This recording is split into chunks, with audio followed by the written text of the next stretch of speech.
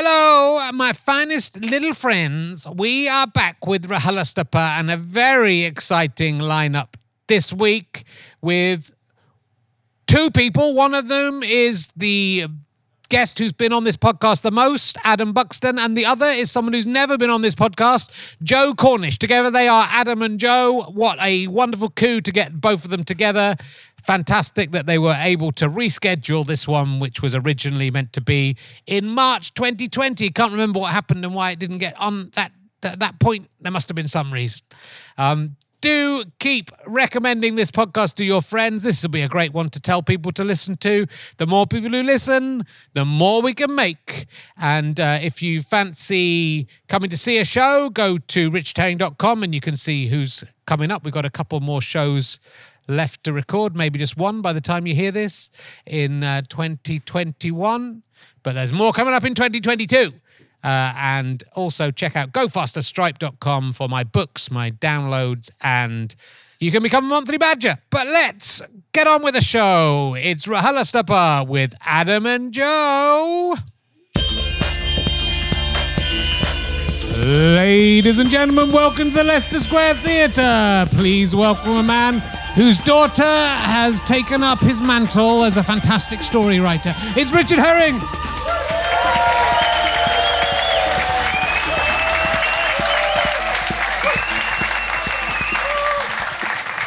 Thank you very much. You're much better than last week's audience. So welcome to... Great. Welcome to Richard Herring's Leicester Square Theatre podcast. But why have I taken my glasses off? I need them. But I was talking to that man who sent a TikTok video back from 2027, where he's the only surviving human being. But still, what is most impressive to me is that he's managed to send video through time. That's to me is still... I'm still more interested in how he's done that than the fact he's the only human being left alive. Anyway, he calls it RHLSTP, and so did everyone in the future before they died. He possibly sent all that. Have you seen this video? I mean, you won't have done. Things like this happen all the time on the internet. I don't know why they would go through TikTok, particularly future time travelers. But you usually have someone coming back in their blurred face and go, "Yes, I've come from the future to warn you. I forgot to mention the coronavirus." But it's very impressive that it manages to get into the papers. My daughter, you may remember if you're a long-time listener of my podcasts or stand-up shows, that as a young man, when I first learnt to write, I was very interested in writing stories. I wrote a story called The Man Who Was Never Born. I don't know if I can't really remember. There once was a man who was never born and nobody saw him because he was never born, and he would steal things from people. I think it was something like that. That was my story. And the four men had a fight with the men of Phise. That's a classic. My daughter is interested. She started to write, but she dictated a long story to me yesterday. I typed it up on the computer so she could send it to her friend Matthew. He's called Matthew, but that's what she calls him. They've been best pals since nursery, but sadly, due to evil North Hertfordshire Council, they do not go to the same school. I'm going to keep on at them until they apologise. They haven't seen each other much in the last couple of years because of lockdown as well. But she's wrote this long story for him, which is about a dinosaur fucking a unicorn. So I want you to... Essentially, I just want to read it was honestly so long, but I'll read you the first bit. Once upon a time, there was a unicorn and a dinosaur. They were friends. One day, they decided to get married. They had a unicorn cross dinosaur baby. The crying was very loud. And it was very sparkly. Then they wanted to have another baby, but that baby wasn't ordinary. It was a fish cross dog. The crying was very cute, and one day they were very sad, but they couldn't find anything fish dog baby liked. So then they buyed all the things that a baby could like, and the fish dog baby didn't like any of them. So then, sadly, they had to put it in an orphanage.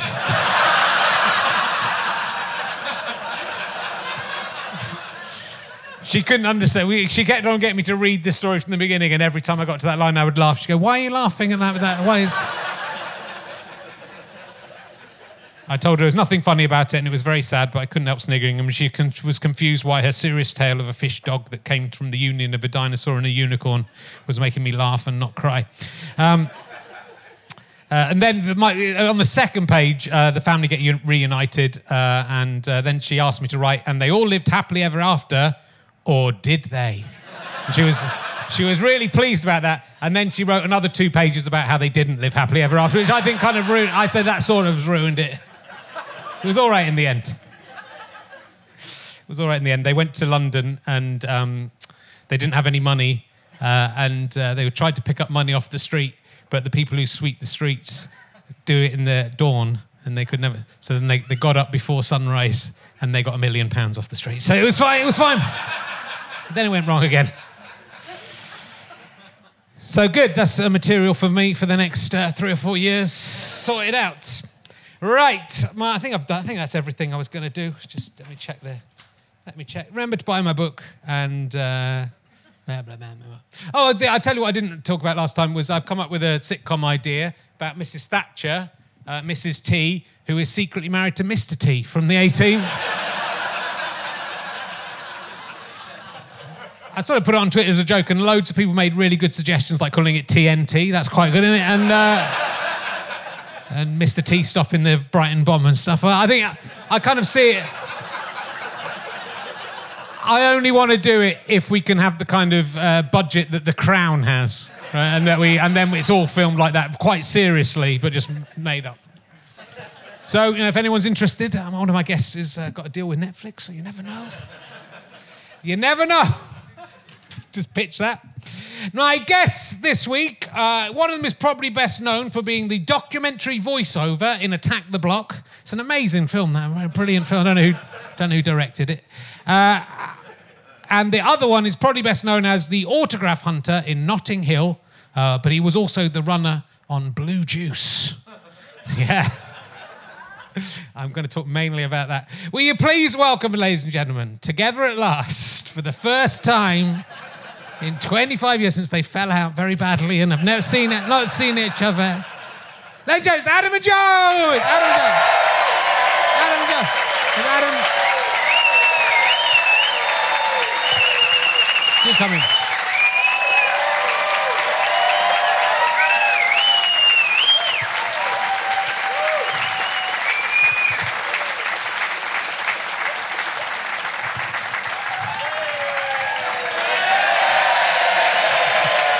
Wearing their T-shirts, identified by their T-shirts. Oh, look. Wow. Oh, man. This is the best thing that's ever happened. This is coming, just coming. This is pretty sad stuff, isn't it? Mr. Buxton, Mr. Cornish, can Adam and Joe come out to play?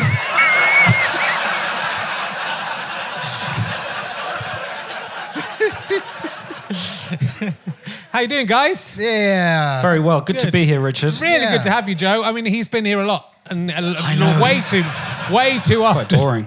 But to have you on is a real coup. Thanks, man. That's all right. That's okay. Tell us about being the documentary voiceover in Attack the Block. Adam, that was you. Yeah. I mean, it's early for a bitter tirade.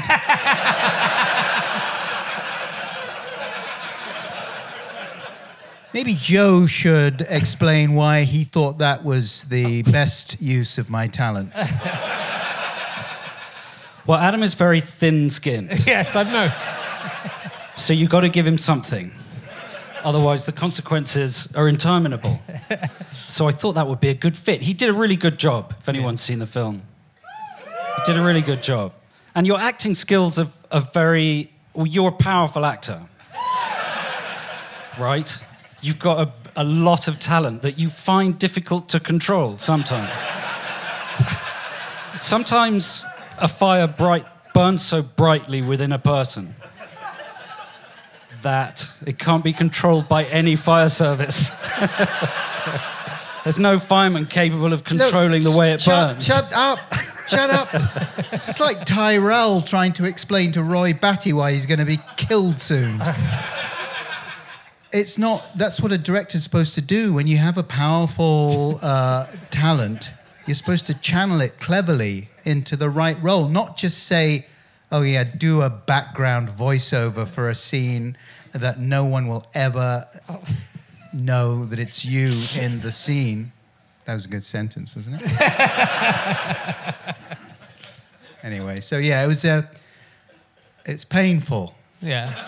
But obviously I'm delighted to be in it, and I got a slightly better role in A Kid Who Would Be King. Yes, Stonehenge Got tour some guide. screen time. Yeah. Not allowed to do an accent or any any funny stuff. But I'm looking forward to, Attack the Block 2, which was announced in the trades. I imagine there's a big Buckles-shaped hole in that guy.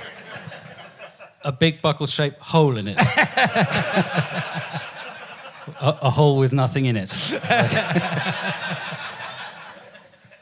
No, I'll definitely, we'll definitely bring the voiceover guy back. Yeah. He didn't get killed in the first one, did he? So No, exactly. because he was on the TV. People love the voice. I mean, I'm always at Comic-Con. Hey, that's the voiceover guy from Attack the Block, isn't it? And the autograph hunter, you get. Well, Roberts. that's not true. Is it not? No. A few people have mentioned that to me. That's an anomalous IMDb entry. I don't know what that's about. But Blue Juice, I was a runner on. That's why I did real. put 2 on, because I thought the one it might. Has anyone seen Blue Juice? Yeah, it's like a Cornish surfing film. Okay. It's quite good with Catherine Zeta-Jones. Was everyone called? Was everyone have Cornish? Yeah, it's crude and stars. Yeah. There has to be some Cornish connection. They all ate pasties. They were. That's it. That's all I've got. What? How did they treat you as the? Because you start It's interesting, isn't it? They always say that be nice to the people on the way up, because They were. It was a good experience. I'm desperately trying to think of some sort of amusing anecdote. Yeah. And all I can remember is a scene with a very young Catherine Zeta-Jones coming into a room topless, carrying 2 tarts on a tray. Okay. And the elderly producer watching that scene over and over again in the edit, assessing it. Yeah. That's my key memory of that. Sure, that's a good memory. It's an important job. It was one of Ewan McGregor's first roles. Was it? Yeah. I noticed you haven't employed any of these actors in any of your films, so they can't have been that nice to you. No. What, Ewan McGregor and Catherine Zeta-Jones?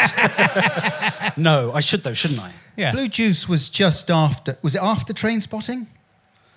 Oh God, I don't know. It was It felt like a weird kind of misstep just when things were getting groovy and exciting in British cinema. Suddenly it was, this is going to be a sexy surfing movie in Cornwall. Here we go. Watch this explode. Listen, it's a good movie, and I won't have you say a word against it. Sorry. What did Blue Juice refer to? It's like it's like disease. water. It's because of the pollution. That's what happens to their urine. It's pretty good. I'm going to check it out. Have you got the blue juice? Yeah. I do. Yeah, I've had it for a couple of days now.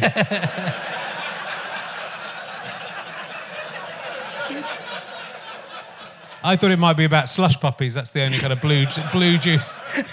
Yeah. Remember blue slush puppies? Yes. Tango Ice Blast. My son loves those. Oh yeah, they do those. We had some at where were we? Longley. No, didn't like them. Oh.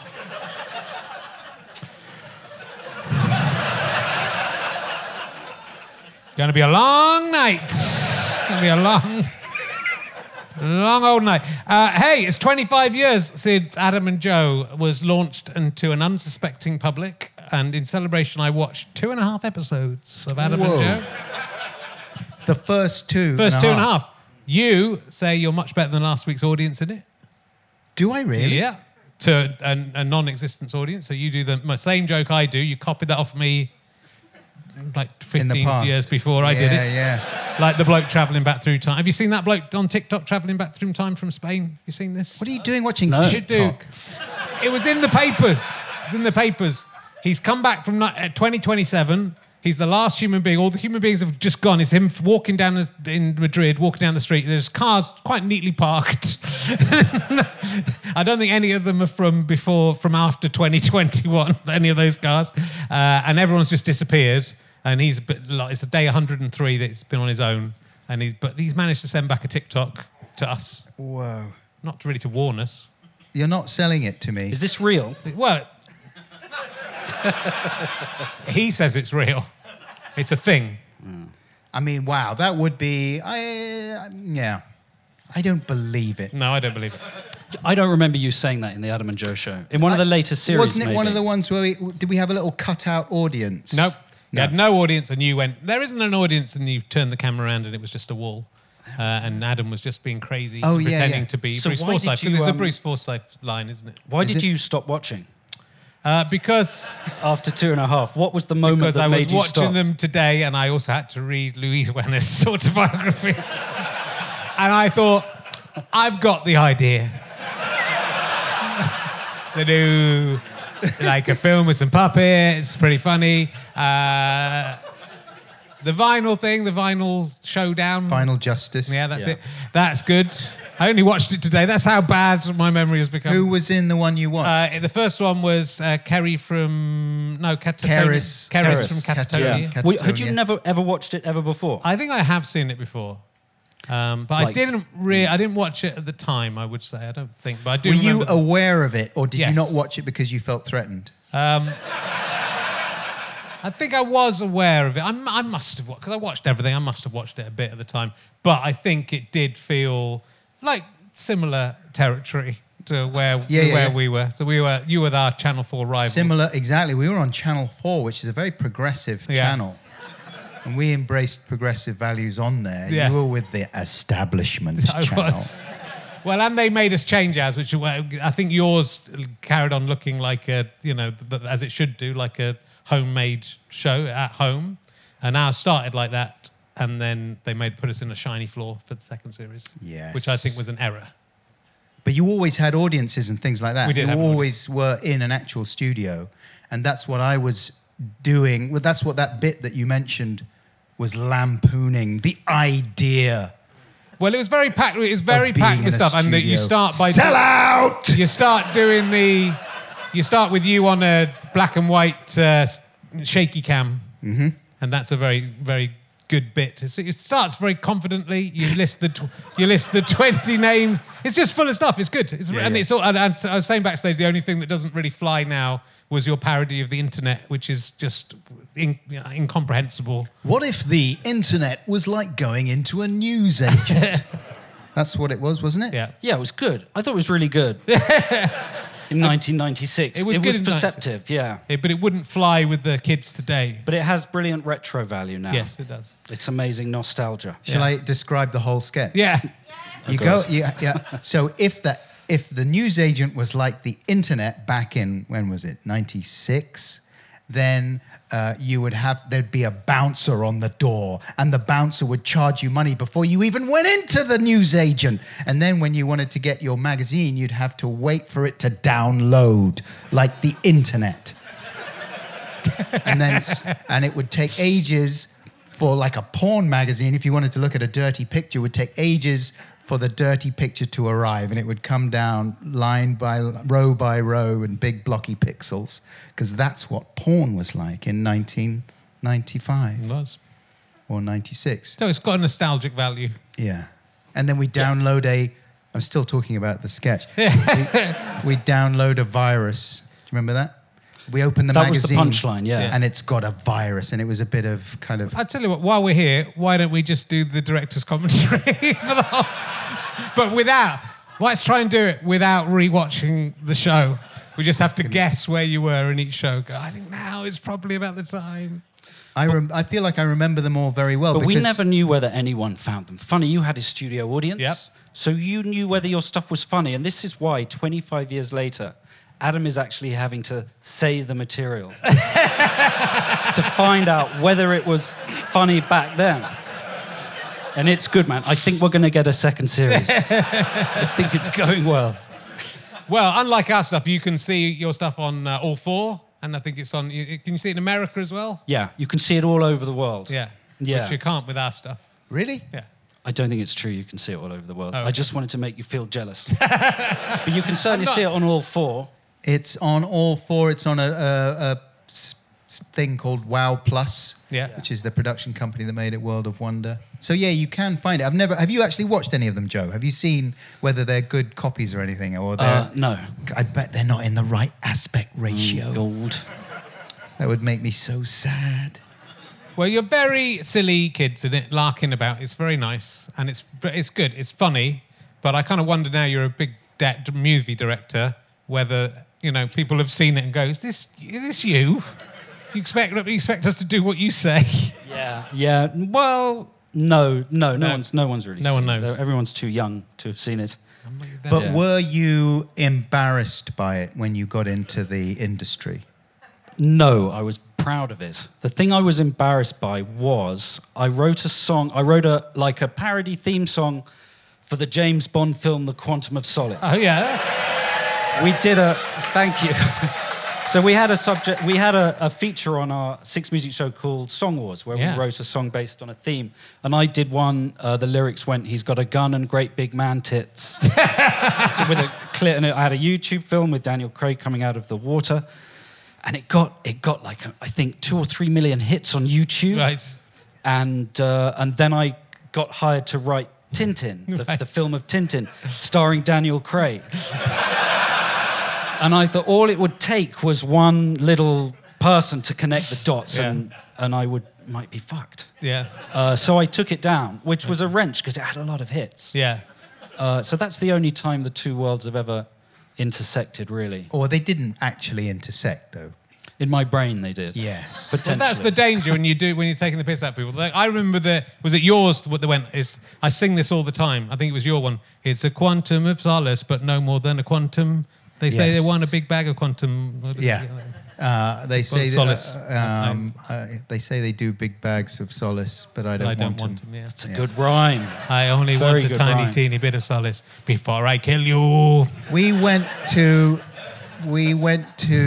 Nick Frost's wedding the night before we did that show, right? When we unveiled those songs, and we were on Richard Curtis's table, and we said that we were doing James Bond songs about Quantum of Solace, and I quoted him that line, and he said, "Oh, that's a good line." But then Joe quoted his lines, and they said he was going to win. Did he win? I think he did. Yeah, I think he was on quite a long winning streak at that point that I got inordinately upset. I mean, it seemed like you both put a lot of work into song. I mean, it was worth doing because you released it. I remember. I mean, I think I know it because I bought the album. Did you? It was you. Yeah. But that was a lot of work you must have worked very hard on those in the week. and that's why Adam was so angry when he lost. Yeah. Because of the emotional investment. It did take ages. Yeah. We would prepare for that show most of the week, I would say. By the end, yeah. Like most radio presenters do 5 or 6 jobs, right? Yeah. They'll have a column, they'll appear on game shows and chat shows and stuff, right? And they'll maybe do 5 shows a week. That's how they make their living. We were doing 1 show a week and working 5 days on it. And it just, it was brilliant. But after a while, the sheer emotional, physical and financial toil it took was... No, you disagree, because... I don't disagree, it's true. I feel bad. I'm making faces because that's one thing I regret, is that I wasn't able to just relax a little bit more and not make it quite such an intense atmosphere of competition. And It wouldn't have been funny without that. That's the problem. Yeah. The fact that it really mattered to you made it so much more delicious. The other thing was that, I mean, Joe, correct me if I'm wrong, did quite a lot less preparation. Hey. But that's not true. It is.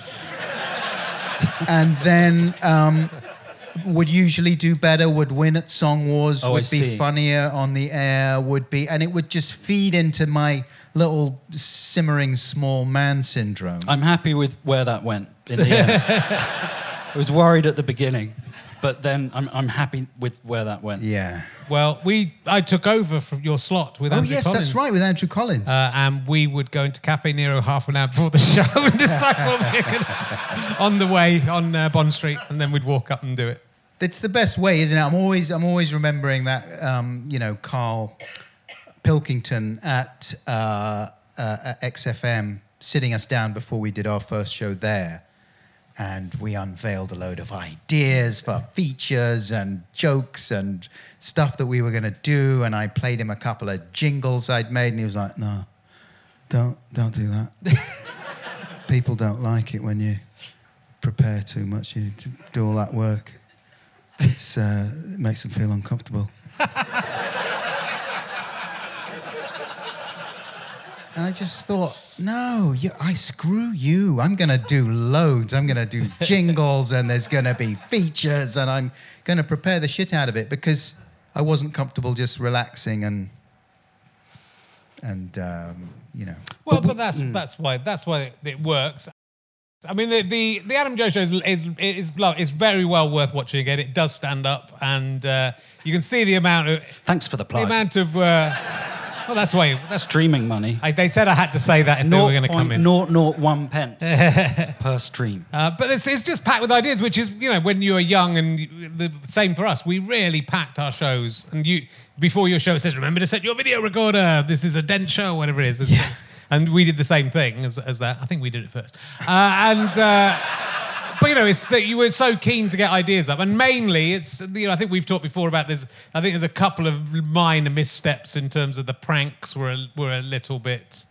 The smashing the crockery one was a bit cruel on the people in the shop. There's the one of eating the 10% where it's funny though, man. God. Where they're really angry, they're confused by you eating the free 10% of the chocolate bar. Who felt worse about those things? Was it you or me? Like about the pranks and things like that. Why didn't we talk each other out of it? I don't know. Well, we didn't know what was going to happen. We didn't know how badly the one in the china shop was going to go. We didn't know how vulnerable the woman behind the counter would be. And we didn't know the police were going to come. And we didn't think through the claw hammer. Like, we should have had a little, pink rubber hammer. Not a big, serial killer Halloween 2 hammer. We just didn't think it through properly. I know, but it didn't. It sort of just felt out of kilter with the rest of it is two lads being, silly. And it's nothing compared to what Channel 4 prank shows were to become. It's still very charming compared to that, but it just feels, it's still funny, but it feels like it does feel slightly out of kilter. Well, maybe this is the right time to say sorry. Yeah, I think so. We're very, very sorry. Because the Vinyl Justice is sort of piss-takey, but in a lovely way. Everyone just enjoys.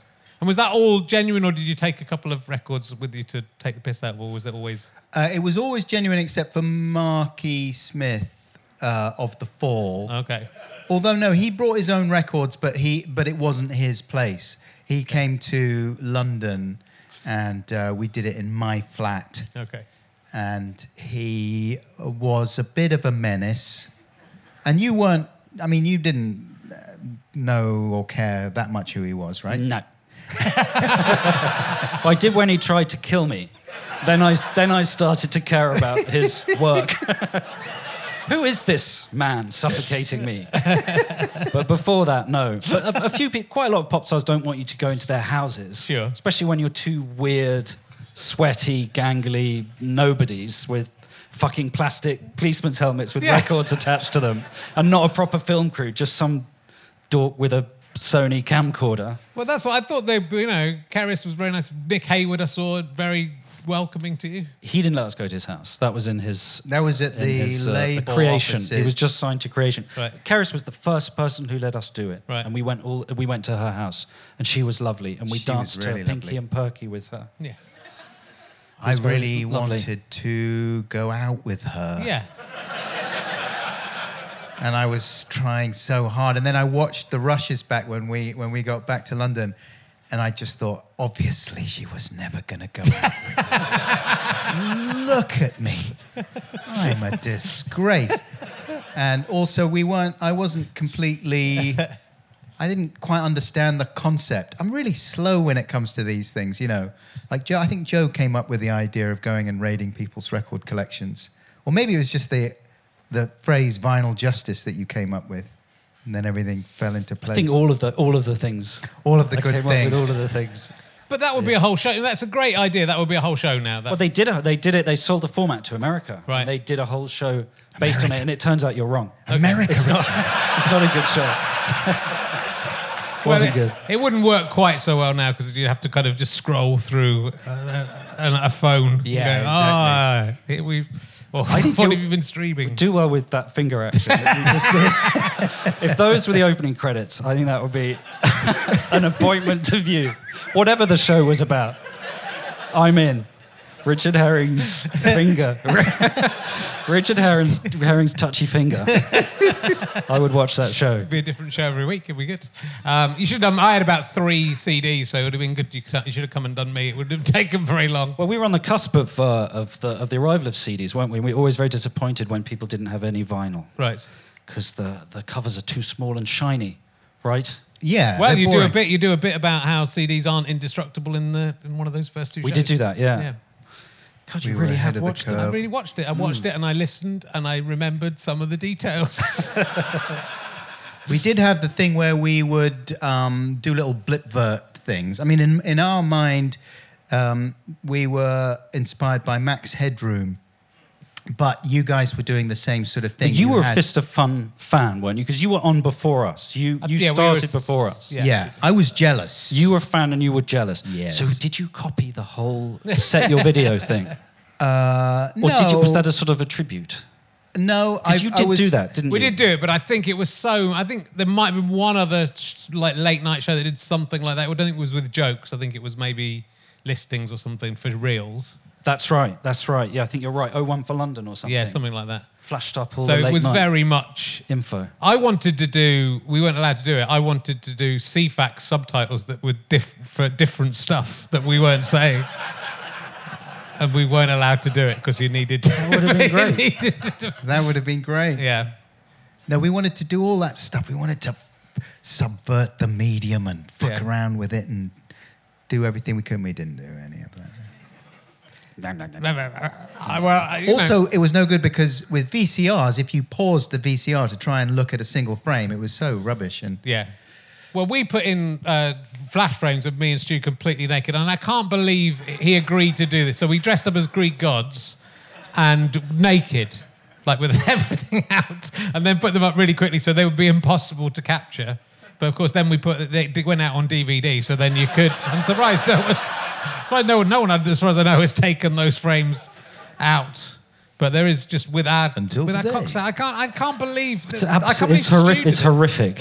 I haven't looked back at it, but it just, it's just us in the garden with our flaccid, shy cocks. I don't think there's anything. That's one thing we never did was get naked. I don't think we didn't dock. That's what we should have done. I do reveal my buttocks in the opening sequence to the 2nd or 3rd series because I was proud of them at the time. I thought these are nice buttocks and I've got to capture these fuckers before they turn into the sort of water bottles that Michael Douglas has in Basic Instinct. Is that a topical reference? So they are there and they're really lovely. Yeah. They really are. You've got to capture it while you're young. You've got to capture your buttocks while you're young. Yeah. In the opening titles, that was. Why do you want to know? What's this sudden specificity in your line of questioning? Gonna go. I've got all the rushes. How would you feel 25 years on about bringing the show back as 2 slightly weary middle-aged men, but forced to do the same things you did when you were... I just couldn't smoke that quantity of weed anymore. Seriously, I was so stoned making those toy movies and doing the animations. I would just lived on grass. I think there would be a sort of art to it if as 50-somethings you were still for the idea that you'd been doing it for 25 years and it was still going on. Do you think there's a sort of drama in this rather than a tragedy? We would have been very happy just to carry on, but we weren't allowed to do so. We had a good idea for a show called Adam and Joe's TV Wars, and that was the closest we got to having a coherent pitch that would follow the Adam and Joe show. And it was very much post Vic and Bob, Shooting Stars, that kind of thing. But it was a game show where you would pit two sort of media celebrities against each other, and they would play a load of games based on aspects of being a TV personality. So they'd be on a quiz show that was called Never Mind, It's All Over or something, and they would have to... this is what the pitch meeting was like. I'm remembering now why it didn't get... Because it is exactly like... And you look like the executive who was there. And this is how I felt at the meeting as well. There was some good stuff in it. It had a gag at the beginning of the crane going over the audience, and every week, a bit like The Simpsons, something else would happen to the crane. Yeah, that's good. It would crash into the wall or a runner, or it would zoom in on an attractive woman in the audience the way that they sometimes do, you know, at sporting events and things like that. And then it would get yanked away, and it was... It was going to be good. At one stage, the teams were going to operate the cameras and be in the edit suite and everything. I thought that would have been funny. Like, it would have been a complete fucking disaster. And they had to do, like, auto-cue challenges, you know, do live reports, and we'd put funny stuff on the auto-cue, Richard. So listen, that was the moment we realised it was over for us. What was the moment you realised it was over for you? Well, it was before we'd even finished. Genuinely, the control of the BBC Two changed, but we'd already had our last series commissioned, and she never came. She was always invited to come down and said she would come, and she never came. And then there was, I can't remember what the joke was, but John Plowman was our executive producer, and there was something in the script, because it was live. Because Fist of Fun hadn't been live, and it had taken 4 hours to record, and we hated it and had to retake it, and it was always felt awful because you were doing the same thing over and over again. So that was partly why we wanted to do it live. And then because it was live, they sort of accepted that we could say anything we wanted. And John Plowman said, you can say this, but if you say this, I think it will seriously impact the chances of you getting another series. What did you want to say? I can't remember That's what like it was. a red rag to a bull. I can't remember what it was, but we said it. Of course you fucking said it. Because we already knew... that he knew you were going to say we weren't going to get another series because this woman, and Jane Root it was, who I was, that Edinburgh, she never got, but I've never found out whether we're going to get another series, to be honest. So it's still on the cards. No one said no yet. But the moment I thought definitely it's not going to happen, I was meeting with Steve Coogan in a party at the Edinburgh Fringe to discuss a script he wanted me to write. And he was talking to Jane Root at this party, and he said, Jane, do you know Richard Herring? And she just turned around.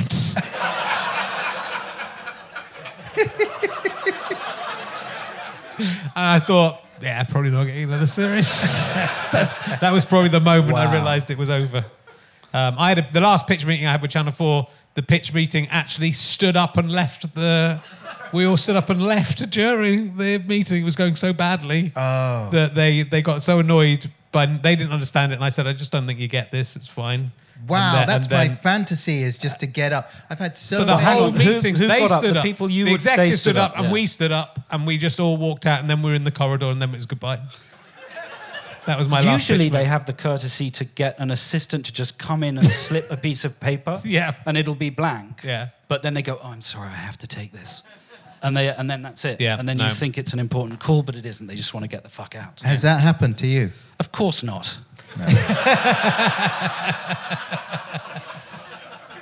Constantly commissioned. But commissioning executives have clever ways of doing things, right? That line to a comedian, oh, if you say that, you'll never get another show. That's a red rag to a bull, right? You've got to say it. Yeah. Like, they never say passionately that they love or hate anything, right? Because they don't want to screw their colours to that thing. Yeah. Because then they can That's be the blamed. phrase, isn't it? Yeah. Screw your colours to the thing. To the mast. You really screwed your colours to the thing there, Mike. It's going to seriously jeopardise your things of stuff.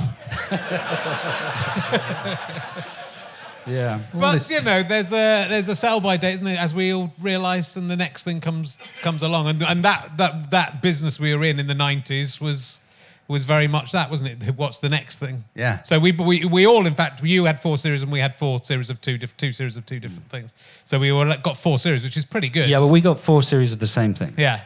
We got 2 series of 2 different things. Yeah, but that makes the thing that got 4 series of the thing better than the thing that had to change what it was to get. Doesn't it? Yeah. Thank you. Thank you. You're busy later, whoever you are. We can make the audience decide which was the best, if anyone remembers either of these. I think this is a collection of all the people in the country who remember both things. And You've then, managed to round them up. at the end of the road, it's a podcast. Yeah. Hooray for podcasting, though, don't you think? I was thinking about this. Yeah. Hooray. Hey, here we are. On the weekend, I saw an article about Sean Keaveney leaving Six Music, and it was a nice, thoughtful piece in the Times, and it was sort of saying, yeah, it's sad that he's going / being pushed. And a lot of the Six Music listeners were really upset about it and just felt like, oh, you know, Six Music is turning into a different thing now. But the piece was making the point that, well, they don't like it because, you know, it has to change, and they're being shown that they're getting old and the world is moving on without them, and it's not a very enjoyable feeling. But of course, the BBC as a broadcaster has to keep it fresh like that. Yeah. But that's what podcasting is for. It's like a sort of lovely retirement community for irrelevant people. But in the best possible way. So like the fantasy for a listener to Six Music is like, well, this is my station, these are my presenters, I love the whole place and the ethos, and they'll always be with me throughout my life. But it's not realistic because the station has to change and get younger blood in and et cetera, et cetera. But that's not the case with podcasts. No. You and me are going to be doing this until we die.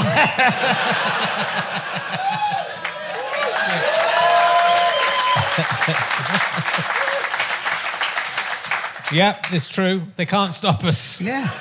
You and Richard and everybody else in the world. I know, but that's the nice thing. You know, it's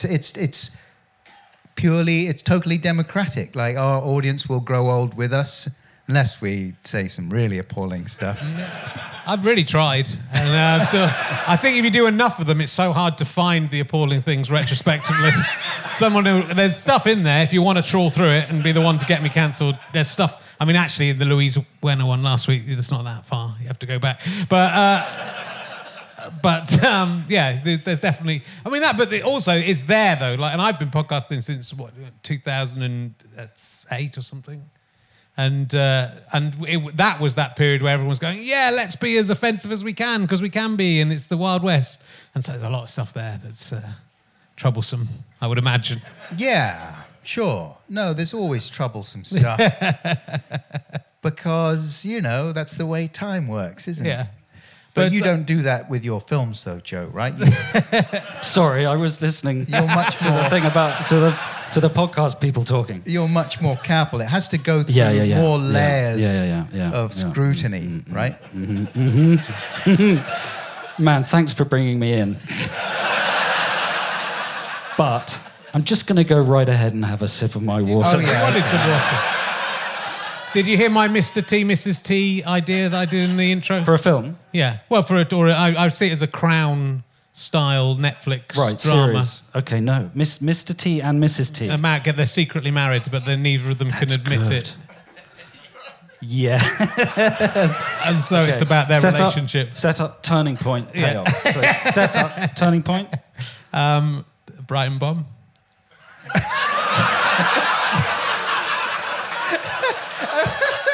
And what does Mr. T do? He diffuses the Brighton bomb. I like it. That's the payoff. Yeah. You're in. I'm done. You're done. We're in. That's good, isn't it? I mean, you heard the announcement that Steve Coogan's playing Jimmy Savile. I did. So all fucking bets are off.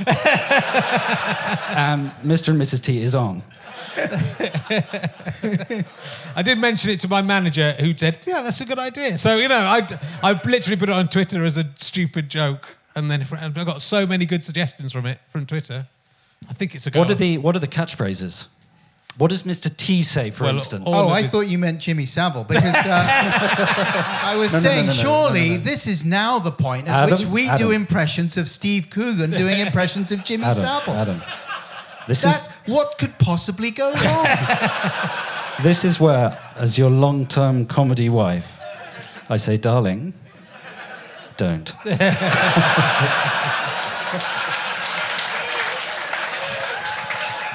What's Mr. T's catchphrase? I pity the fool. I ain't going on no plane. That's good, there's two. Yeah. What's Mrs. T's catchphrase? By the way, I'm playing Mr. T in this. It's a deal breaker. It's a deal breaker. Will you be able to do that accent? Yeah, that's what I'm going to do it like that, but... the hair and everything. I mean, so you will do blackface, but you won't do the accent. Because that would be going too far. That would be offensive. Yeah. Mrs. T's catchphrase was, the lady's not for turning. Yeah. And you're fired. And then when they're in bed with each other, she would go, the lady is for turning. Be nice, it's youngish Mrs. Thatcher. Gillian Anderson doing that. It appears the lady is for turning on. I'm turned on, I'm Margaret Thatcher. Yes. That's what she won an award. I'm Margaret Thatcher. Sometimes a fire burns so brightly.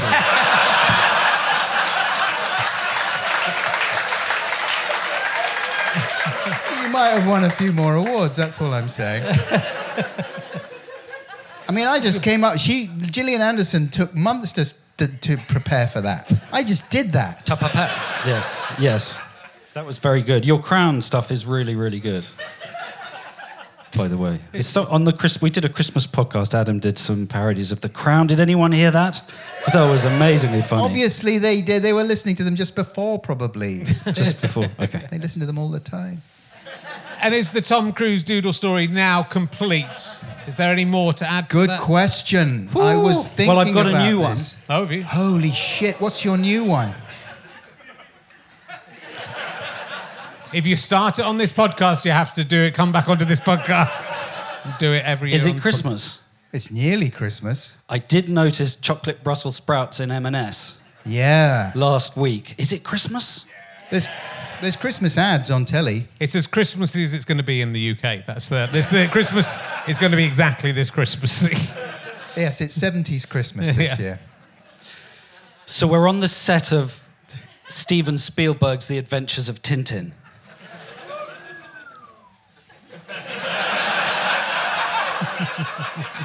That's where he's leaving it. Is it next Christmas? Yes. Let's have one more. And this massive Winnebago pulls up, like a huge jet stream, personal trailer, mobile home. The sleekest, sexiest, affordable to mankind. The brakes hiss. It gradually lowers on its chassis. A beautiful tinted window rolls down to reveal Anton Deck.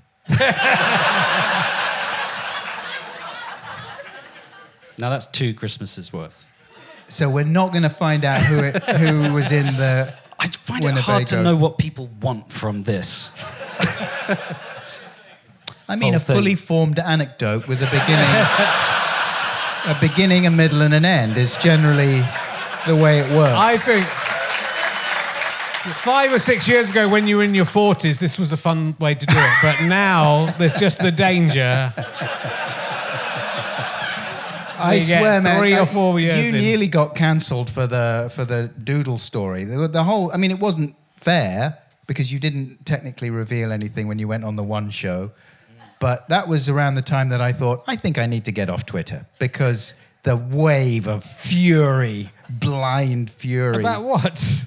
About Joe going on the one show and being asked to recap the doodle story.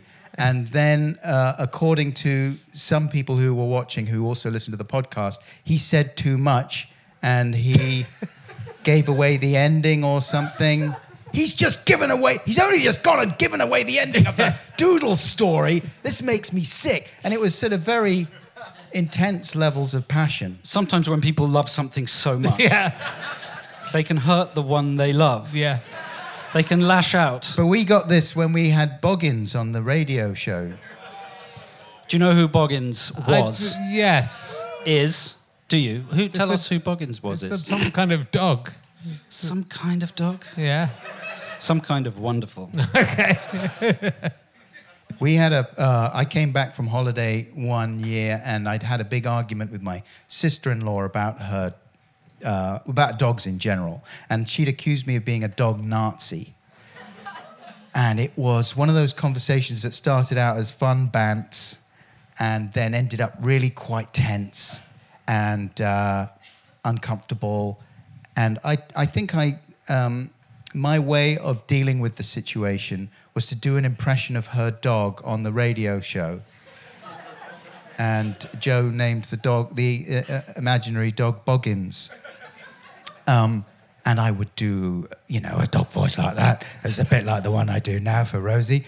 And Boggins would slobber and fart and shit everywhere. And some people thought it was funny, but then some people really hated it. And look, I found this letter. Go on, I just thought you were checking your emails. No, I'm looking at this. This is a message that was very indicative of a lot of the stuff we got. And this was from someone called Corinne at the Department of International Development at Oxford University. We had amazing listeners. The messages we got every week were so good, which was why it hurt when we got stuff like this. And she says, whenever Boggins is around, my hands automatically reach for the stop play button. Because she's listening to the podcast. Not sure why, but I can't stand him, and he's been ruining my fun. It would really help if you had a warning that said the show features Boggins, and then I would know that I can give the show a miss, rather than stop halfway through completely exasperated and frustrated. I've been a long-standing fan, but this feels like the end of a beautiful affair, and just because of a stupid dog. How could you? See, that was before. That was a while ago, though. That's the way the world has become. She or started the whole thing. There's a thing I don't like in something. Yeah. It has to now stop. Can you just not listen to it? No.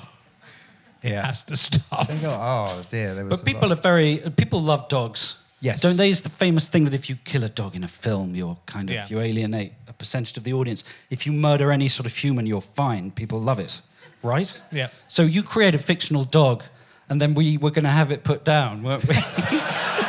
Because it was just too smelly and stinky. Well, it was too unhygienic. It prefigured Brexit. And we got letters like this. Yeah. So we thought the humane thing was to kill the fictional dog. No, we let it go in Glastonbury in the end. But it was the listeners were divided between kill Boggins and save Boggins. Yeah. You're interested in this, Richard? Yeah. I'm letting it play out. Good. I just thought I'd check in with you.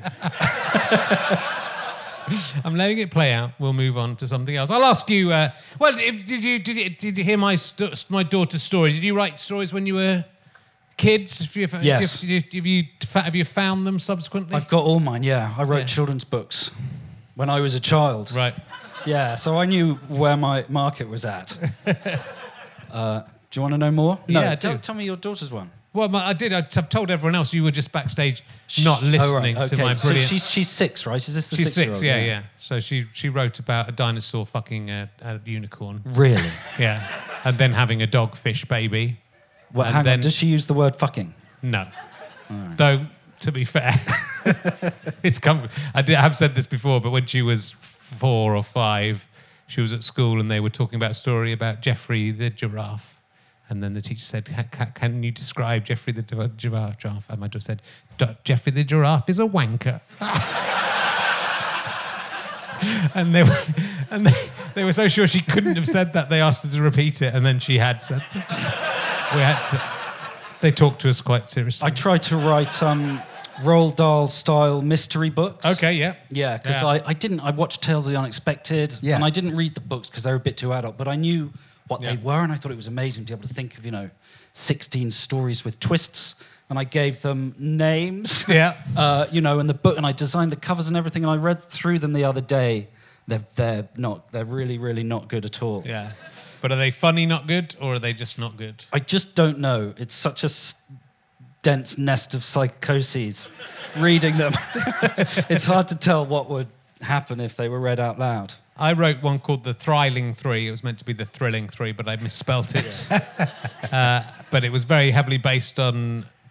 I've actually pitched rewriting this as an adult, though, to be honest. I think it's quite interesting to have a group of kids who just don't have who'd form a gang and then don't have any adventures as that would be what happens. And in the book, one of the Thrilling Three just moves to another town right at the beginning, which is what happened. I was starting writing it and my friend Angus Ashman moved to another town.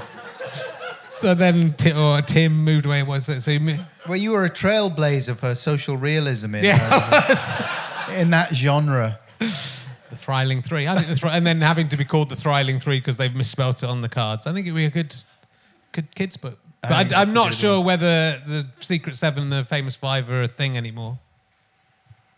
I don't know. No, they rebooted. They made a film of it recently. Yeah. They rebooted it. Yeah, just took the racism out. Yeah. Because Enid Blyton, that was all solid gold racism, wasn't it? When I say solid gold, that's not the right phrase to use in conjunction with racism. Did she write a book called The Three Gollywogs? I don't know. Probably. And I think if you look into that, because I did do a program at the Gollywog on the radio. Oh, yeah. And they had quite unpleasant names. If that wasn't enough for you, the names of the Gollywogs were quite bad as well. Right. So, I'm thirsty. Get cancelled for that these days, though, of course. Oh, it's cancel culture. It's gone mad, isn't it? You get cancelled for saying anything nowadays. One racist thing and you're out of the picture. Right, I'm going to ask you an emergency question and hope... won't do Christmas ones. Hold on. Have you ever picked up a randomly ringing phone in a public phone box? Who was on the other end? Nope.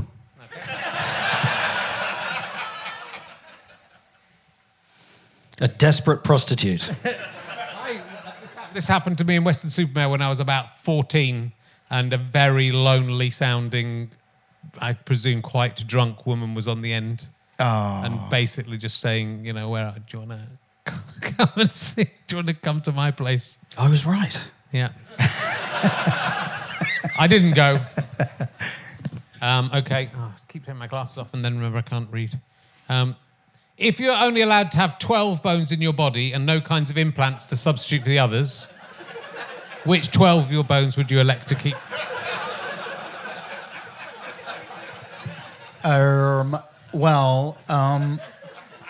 At the risk of being obviously lavatorial, Willy is not a bone, is it? That's not in the human species. Despite the phrase boner, because it's like... Yeah, okay. Some animals do have a bone in their penis. Do they? Yes. But, So you could elect to make it one of your 12 bones if you wanted. You could say, can I have one of them as a bone in my penis to give me a permanent erection? Yeah. Yep. Well, maybe I would do that then. Yeah. But, you would need some leg bones. Maybe not. You need a pelvis. I suggest you keep your skull. Because I think you'd look unattractive with a flaccid head. I mean, you could hold your breath and inflate it when you weren't talking. But when you were talking, it would be he'd be unappealing company, I think. Yeah, man. That would be like that bit in Under the Skin. Yeah. In the pool. Have you seen that movie?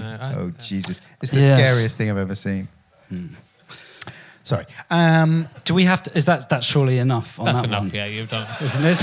But when you start thinking about it... Just had to deal with that when you start thinking about it, it would be a sad existence. It's a very good question. Thank you. How about you? What buttons? Oh, no, I don't say. I don't mind. It's a shame when the question's too funny.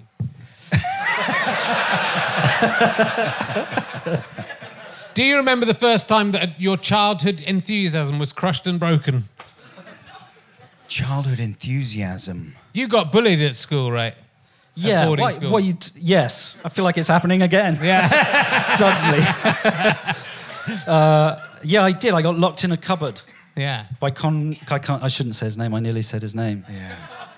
Conroy Twitty, is that something? No, I got locked in a cupboard. I had to smash my way out. Yeah. With my feeble, bullied little legs. Wow.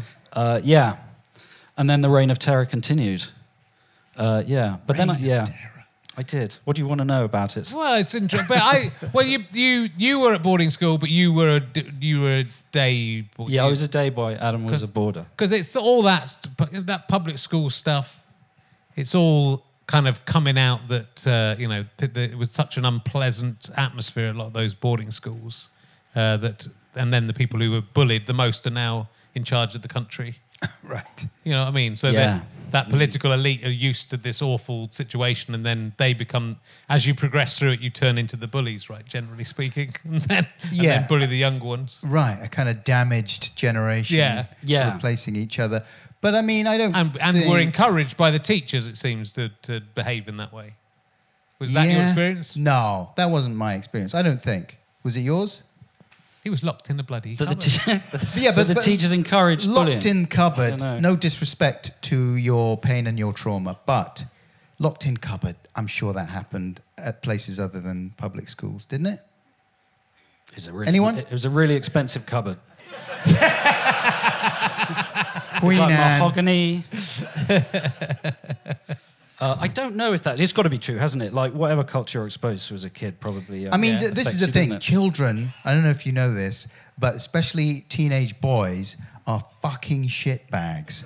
And they're like sort of psychopaths. And they're working, hopefully they come through the other end and they're relatively well-adjusted people. But most of them are wrong-uns. And they're routinely horrible to each other. That's why I always feel weird about the whole going back through people's history on social media and things. Like a whole generation of people growing up and having their teenage years scrutinized and criticized 10 years after the fact. Yeah. That just seems colossally unfair because everyone is an arsehole. I got back at one of the kids that bullied me, and this is sort of epiphanal moment, by drawing a comic strip about him. A viciously sort of a character assassination via comic strip. And I showed it to you, did I? Do you remember that? Yeah, I did. And I showed it around, and it had the incredibly powerful effect. And it made the boy come up to me and privately and go, "Oh, Joe, please don't show anybody that comic strip that you drew." He was really destabilised by it. Yeah. I thought, fuck, this is amazing. The power of drawing stupid comics. Yeah. Yeah. But you see, he won't remember that he locked you in a cupboard or whatever it was, or whatever he'd done to you, and he'll just think, there was this horrible boy at school who drew these comics true. about There you me. go, the cycle of comic strip violence. Yeah. Imagine what happened to Steve Bell of The Guardian. Jesus. Is that what he's called? Yeah, it was good. Thanks. Do you think that opposites attract? And even if they do you think that makes for a good relationship? What is the most opposite couple you can imagine? Would be a good question for Janet Jackson. Didn't she do a song on that subject? Sing it. I can't. Is it Janet Jackson? Oh, fuck. And I was ahead of the game with Steve Bell. Everyone knew it was Paula Abdul. Oh, God. That's terrible. Everyone. Anyway, that would be a good question for Paula Abdul. It would. Edit. Well, in her case, it's her and a cartoon cat, isn't it? That was Crazy Cat. Yeah. Opposites do attract, yes. And you've got to have... The Crankies. There you go. Height, physical opposites, but... Do the heights have to be opposite in all relationships? Well, I'm in a relationship. My relationship looks a bit like the Crankies, but the other way around. Okay. I'm Jeanette, and my wife is the other guy. Ian. What's he called? Ian Cranky. Ian. Yeah, she's much taller I tried to than get I them am. on this show, but they've retired. Oh, really? Yeah, so I got you two instead. And here I am in my shorts. And your little hat. And my little hat. But do you think it was so in a double? But as a double act, I I suppose there are. You're not like a typical double act in terms of... Not like a good double act. No, you are a good double act. But you're not like diametrically opposed, but I suppose it's... There's this big height differential. There's a height difference. Sometimes people are shocked when they see us in the flesh. Right? Yes. There's maybe... You're quite grounded and happy with yourself, whereas Adam's quite... is even more grounded and happy with himself. He's gone through the ground and out the other side. No, I'm fine. I'm perfect now. Yeah. I've worked through all my problems and I'm totally fixed. Well, I think, I paid for this, but I think like last year I said to you that how I thought your podcast has got even better as a result of all the tragedies that you'd had in your life. Oh, yeah. And I was sort of saying, I hope something else bad happens to you. And then I got cancer. So that was the payback for that. But it is. I mean, it is interesting that I think it's given. It has given those podcasts an extra dimension. Yeah, what tragedy's putting it too strongly, though. I mean, my parents died. That was the worst it got. Well, that's bad. It's tragic to the... I mean, it's not really tragedy, though, is it? Like dying. It's quite bad. No, it's but I mean, final. but do you know what I mean? Like, if they'd been assassinated, that would be tragic. Or if they had, fallen into a ditch. I don't know, something. There's more tragic things. Well, an accident. Yeah, there you go. That's the word I'm tragic. looking for. Some kind of accident. Assassination. Whenever I see, like, if they'd been killed in a terrorist attack. Yes. That's fucking tragic. That is tragic. Yeah. See what it's done to the room? It's chilled out the whole room because of how tragic it is. Yeah. But if, my dad was 91 and that's not tragic anymore, is it?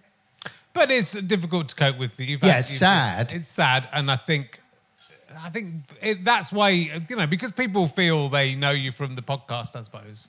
But it's clear you were, and with your mum dying as well, that would having to cope with that and carry on with your work. It's just given a extra dimension that because my life's so happy, I just don't feel I can have in this podcast. Well, it's more difficult with an audience, though, isn't it? Because you've got an audience. I don't have an audience, so I'm able to not worry about entertaining a group of people. I can just say whatever's on my... Yeah, but they love it. These ghouls, they love it. When listen to them now, they've all gone quiet. They say, what's going to happen next? It's an edge you've got over Louis, though, isn't it? What, some death? Yeah. No, I mean, he's quite... I'm trying to be careful not to say anything bitchy about Louis, because I feel like I've been too bitchy about him, and maybe... we're not going to be friends anymore if I'm not careful. But yes, it is an edge I've got over Louis. Because he's shallow and all he cares about is being famous. So as a double act, I mean, you've had your moments, I think, as anyone working together has, but you have stayed as friends for like 40 years, right? Yes. Yeah. You've known each other for 40 years. Yeah. Yes. And you still seem to like each other. Well, I mean, we don't spend that much time together. I live up in Norfolk. Yeah. Joe's down in London. We do the podcast once or twice a year, and that's more or less it. Yeah. So we're not overexposed to each other. Sure. But I do like it whenever I see Joe. Can't speak for how Joe feels. No comment. I'm sure I'm quite high maintenance friend in some ways, but in other ways, pretty great. Pretty great. Pretty great. As far as you say your thing now. We About me. I love you. Yes.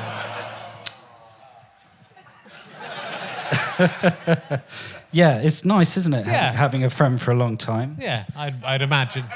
And do you know what's especially nice? Is to have a furry one. A little cuddly furry one. who gets angry sometimes, I don't get angry anymore, does do funny I? little noises, and then curls up by the fire. When was the angriest I ever got? Do you want a real answer to that? Yeah. How long have we... Is this... You can have as long I as feel you like like. you should have asked this earlier. Well, you're the only person I've ever known who's like flown off the handle during a meal in a posh restaurant, like in a film. When was that? I keep trying to remember it in detail. Was that with our agent? Yeah, with our agent. And it was in like a posh, so it was literally like a sketch in a film. White table glass, monsieur, voulez-vous... No, fucking... Really? And the whole restaurant went, ah! Freaked out. And you stormed out. Yeah. Stormed out? Yeah. Was this really me? Yeah. I sort of blocked it, but I remember the red hot molten center of it. Just the heat of the moment has blinded me to the detail. Like staring into the sun. Wow. But, I've got a vague memory. I don't remember it like that, I must say. Well, you correct me then. No, it's possible. Because the thing is, I think part of the thing with me is that part of the reason I don't tend to hold grudges is because I can't remember most of them. So I'm like, oh yeah, whatever, I'm sure it's fine. But it's possible. And it was good though, it was fun, I liked it. Can you remember what it was about? I don't know. No, I can't remember. I don't remember. It was something I said. And I trod on some sort of a psychological toe. Yeah. But it's often like it's something that's been building. You just need a little...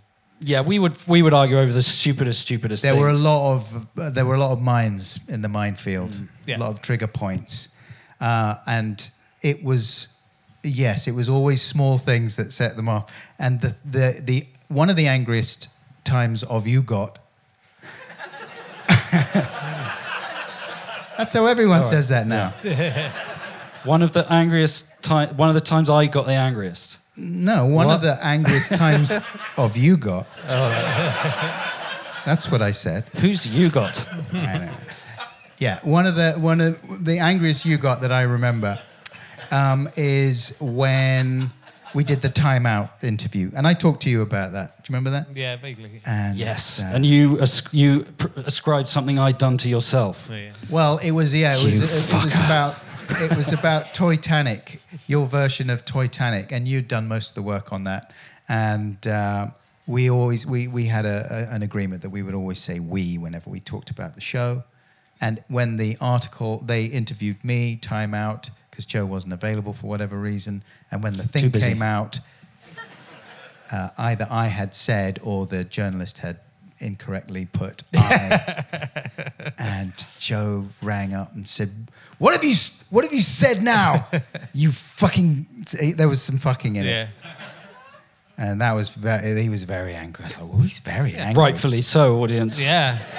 You would have been equally scandalised had you been in my shoes. Did you share credit on everything? Did I shag what? Did you shag? We did shag. That's how we got over it. Did you share credit on everything? Yes, we did, even though I did most of the work. And did your comedy partner ever say any of your jokes and get massive laughs? Well, I mean... And did it make you feel funny? Well, there's stuff that he's forgotten that's mine, that he's done quite well with on his own, but he's done it in his own inimitable fashion that I wouldn't have done. So I remember when we really started out early, and he was doing much better than I was. I didn't really like stand-up. And there was a routine that he did about All Things Bright and Beautiful, which is I'd entirely basically... we were at a wedding and that came on and me and Rob Newman were just pissing ourselves and she was like, what? And I said, this is funny though, isn't it? They're listing specific things that God's made and blah, blah. And I went through all the beats of it. But then Stu turned it into this amazing routine that I wouldn't have even thought of doing it, and it was really good. But there was times I would stand at the back of the comedy club and go, this is my fucking idea. I wrote this because I wasn't getting anywhere and he was doing really well. So yeah, you definitely have those moments. But I think when you've worked together for that length of time. But certainly at that early period where you're forming what your ideas of comedy and writing are, you're bound to sort of cross-fertilise. So I think similarly maybe to Adam. In our early years, when I was forming what your ideas of comedy were,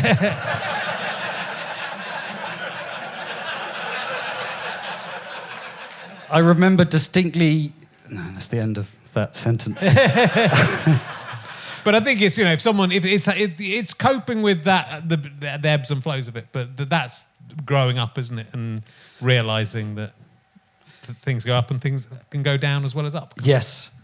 I think, though, one of the nicest things about Adam's podcast, for me as one of his best friends, is that he's sort of become like a really good and lovely person on it. Like, you read a shit of a lot. You have to read for your guests. You weren't a big reader. Neither of us were. Not at all. So you know things now. That's not true because I forget almost everything. Yeah. It goes literally in one ear and out the other because I generally go audiobook on the prep.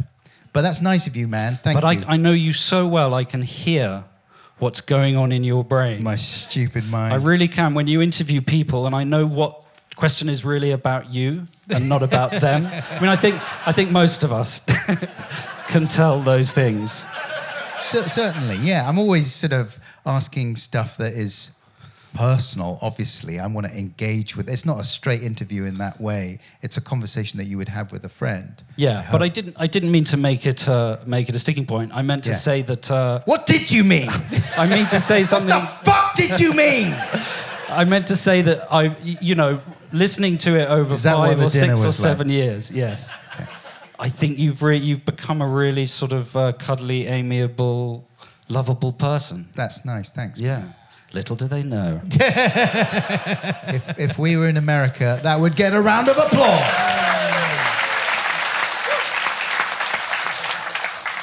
Well, we should maybe wrap up. It's been we could go on for another hour. I drove down today. How about... Sorry. I drove down today because I didn't want to risk getting trapped in London, so I've come in my electric car, which is safe. And it'll get me home. There's enough electricity in it to get me home without... Really? How long do you get from a charge? Oh. Here we go. Now the podcast is hotting up. Enough that I've never had... I'd just make sure I never go a long, long way, but I think you could do 100 miles. Whoa.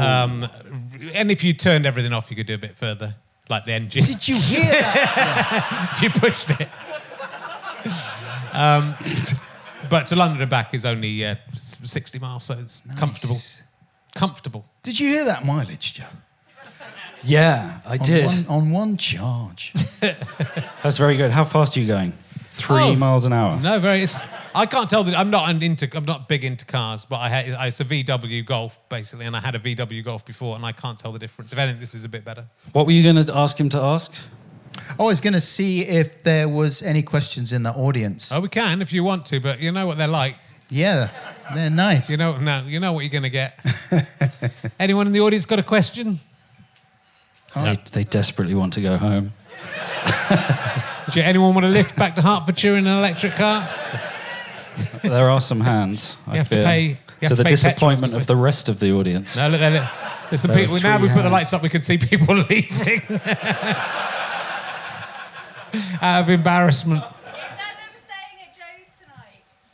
That's a personal question. Is Adam staying at Joe's tonight? No, I'm staying... I don't like to stay with friends when I'm in town. I want to be on my own. You know what I mean? Sometimes it's not... It's like when you get older, you just want to be on your own. So I'm sure Joe would have had me round. Shaking his head, but I'm staying in a hotel not far from here, in a tiny room. It's like a capsule hotel. The bed takes up the entire width of the room, and it's like I'm in prison. Any other questions from the audience? It's going very well. It's going very well, this idea. What's happening with Bug? It's on hiatus, but hopefully coming back next year. Question for Jay Corn. What's happening with Attack the Block 2? Yes. Oh, we're going to make it, I hope. Hooray! Yeah, next year. Yeah. The end of my answer. Is there any documentary voiceovers you need? Because I think I'd be pretty good. Can I audition for it? Yes, well, Adam doesn't have to audition. No. If I come in It's and an do a offer great with Adam. audition for it, can I do it?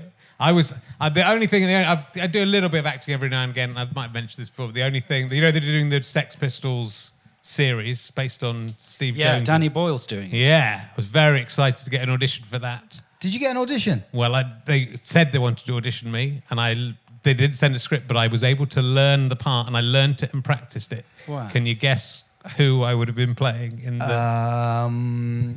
Old Steve Jones. No, it's Bill Grundy. Bill Grundy.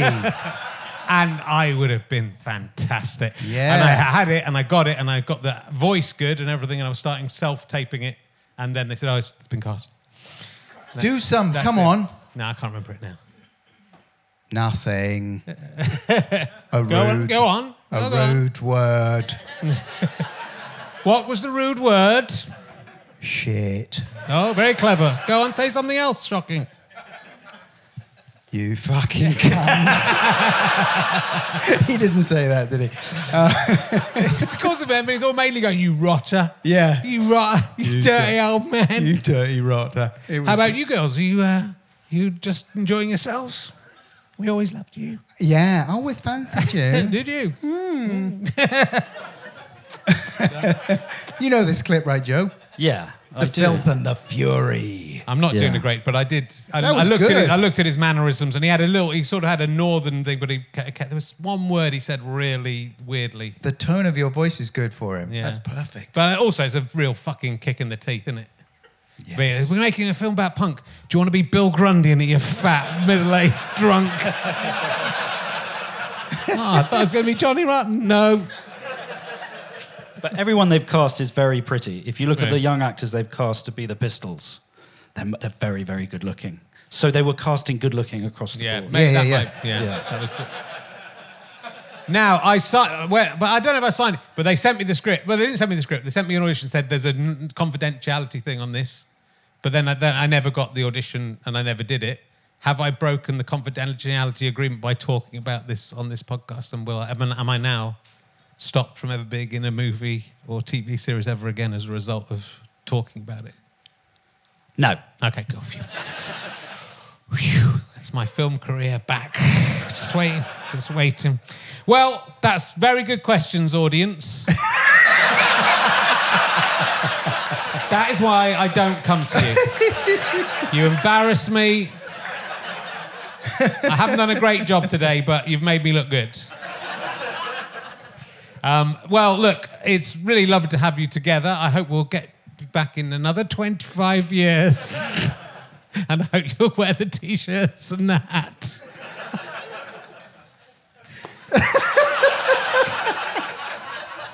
And that's given me enough impetus to carry on staying alive.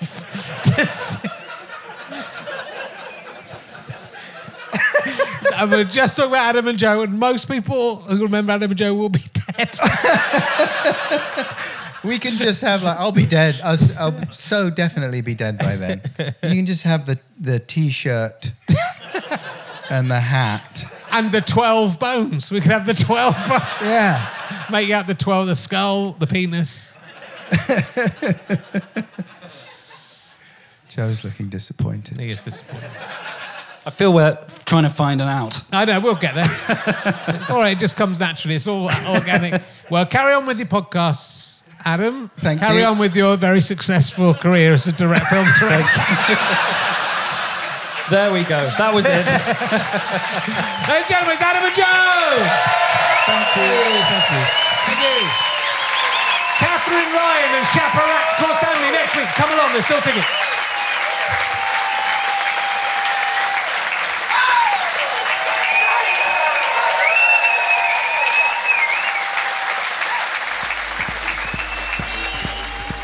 You have been listening to RHLSTP with me, Richard Herring, and my guests, Adam Buxton and Joe Cornish. Look at his Cornish face. Thank you very much to Scant Regard for playing the music that we are listening to. I'm indebted to my producer, Ben Walker. I'm indebted to Chris Evans, not that one. I'm indebted to Kathleen McKeegan, not that one, from RHLSTP at RHLSTP.com. And thank you to everyone at the Leicester Square Theatre. We're having a lovely time here. Thank you for having us. Thanks to George, the incompetent sound man. He's doing a great job. Hope he takes that cough out or it'll be embarrassing. This is a Sky Potato Fuzz and GoFasterStripe.com production. You can still see all of these shows, all of the whole series, for a small fee. Go to richardherring.com and you can buy a series pass or each of these shows individually if you want to see what was going on as well as listen to them. Thank you very much. Goodbye.